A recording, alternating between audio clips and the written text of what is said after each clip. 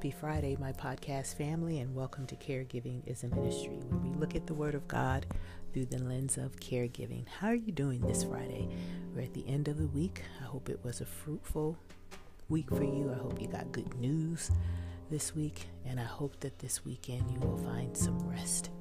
Today we're reading from Psalm 145, and I'll be reading from the New International Version. I will exalt you, my God, the King. I will praise your name forever and ever. Every day I will praise you and extol your name forever and ever. Great is the Lord and most worthy of praise. His greatness no one can fathom. One generation commends your work to another. They tell of your mighty acts.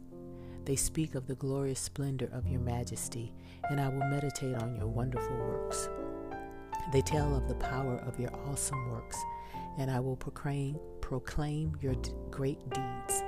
They celebrate your abundant goodness and joyful singing of your righteousness. The Lord is gracious and compassionate, slow to anger and rich in love. The Lord is good to all. He has compassion on all he has made. All your works praise you, Lord. Your faithful people extol you. They tell of the glory of your kingdom and speak of your might, so that all people may know of your mighty acts and the glorious splendor of your kingdom.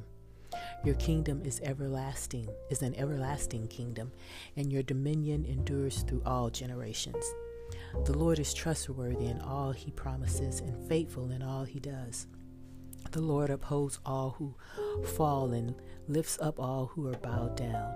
The eyes of all look to you, and you give them their food at the proper time. You open our hand and satisfy the desires of every living thing. The Lord is righteous in all his ways and faithful in all he does. The Lord is near to all who call on him and to all who call on him in truth. He fulfills the desires of those who fear him. He hears their cry and saves them. The Lord watches over all who love him, but all the wicked he will destroy. My mouth will speak in praise of the Lord.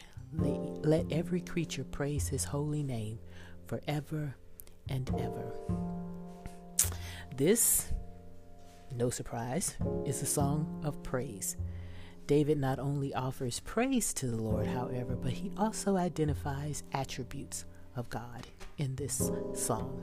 Did you catch them?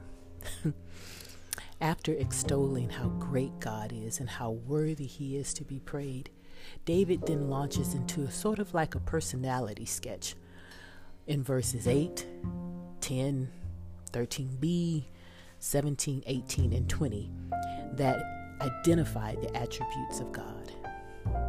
In them we learn that God is gracious, that he's good, he's compassionate, trustworthy, righteous, that he's present, and that he is concerned about us. And I know that these come as no surprise to us, right?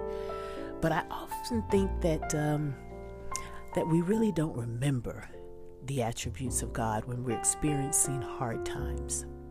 Or maybe it's just maybe it's just me, because if you're like me, when something occurs that you didn't plan for, the first thing I do is I start to strategize. I don't know about you, but I start to strategize in how to correct the situation. And then I have to stop myself and say, wait, let's go to the Lord first. Let's go to the Lord and see if you need to engage this person with, something that you perceive them doing incorrectly, or, calling AT&T to get your money back for, whatever it is. Go to God first. I actually had to do that this morning over a situation I was dealing with. As I was waking up this morning, the Holy Spirit reminded me. It was like, yeah, you're sending emails and all this great stuff, but you've never gone to God to ask you if that's what you were supposed to do. And so I hope that you're not like me, but for those of you who are, I think it's best if we know the attributes of God, the characters of God. As we ask the Lord, or as we study God's word so that we hide his words in our hearts, so that, scripture comes back to us during hard times. I think we also need to ensure that we hide who God is, the attributes of God, the very essence of God in our hearts as well. Because I think when we do this, then we're less likely to succumb to the enemy's schemes. And those schemes can be the feeling of abandonment, right? The enemy tells you that you're alone. But we know that that's not the case, because we know, as David's told us, that God is near, that he's watching over us. Or when we're in a situation that hasn't changed yet, caregiving season, right? You prayed for your loved one to be healed and that's not happened. No, we remember that God is trustworthy, right? And that he's trustworthy in all of his promises. And therefore things will get better. When the enemy tells you that, your sin has made you unacceptable to God, like you've really done it now, instead you remember that God is gracious and compassionate, and his mercies are new every morning. Those are the things that we need to hide in our hearts, because when we experience life and we know life is hard, it tries to make us think that we're all alone in the boat. But we have to remember we're like the disciples. Yeah, we're in a boat and there may be a storm, but Jesus is sleeping. He's right there with us. And if he's sleeping, that means everything's going to be okay. We never saw Jesus running around panicking, because he was connected to the Father. He knew who the Father was. He and the Father were one. Well, you and I are supposed to be one in Christ. We're in him. And so we need to remember his character, his attributes. Once we know who God is, we're better able to cope with life.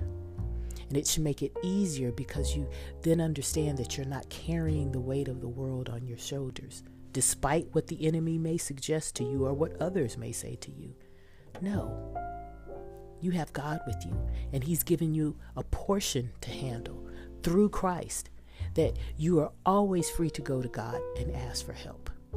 In fact, he wants us to come to him for assistance on everything. Today, let's reflect upon the attributes of God, of him being gracious, compassionate, trustworthy, good, righteous, that he's present with us and that he is concerned with us. Let us guard them and put them in our hearts, because that's the way that we get closer to God. Let's pray. Father, we come thanking you for being good, for being gracious, for being compassionate, trustworthy, righteous, for being a very near and present God, a God who is concerned with the things that we're concerned with. We help us to be concerned with the things you're concerned with.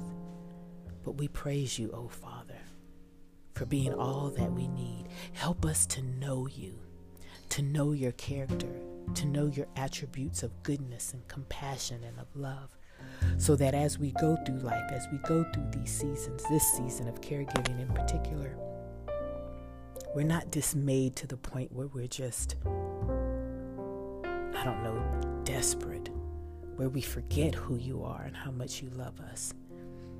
We know that we'll have good days and bad days, but let our good days outnumber the bad days, because we know who you are.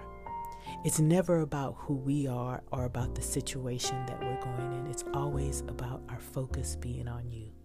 So today, Father, help our focus to be on you, and to help us offer you the praises of thanksgiving and worship, because you are worthy of our praise.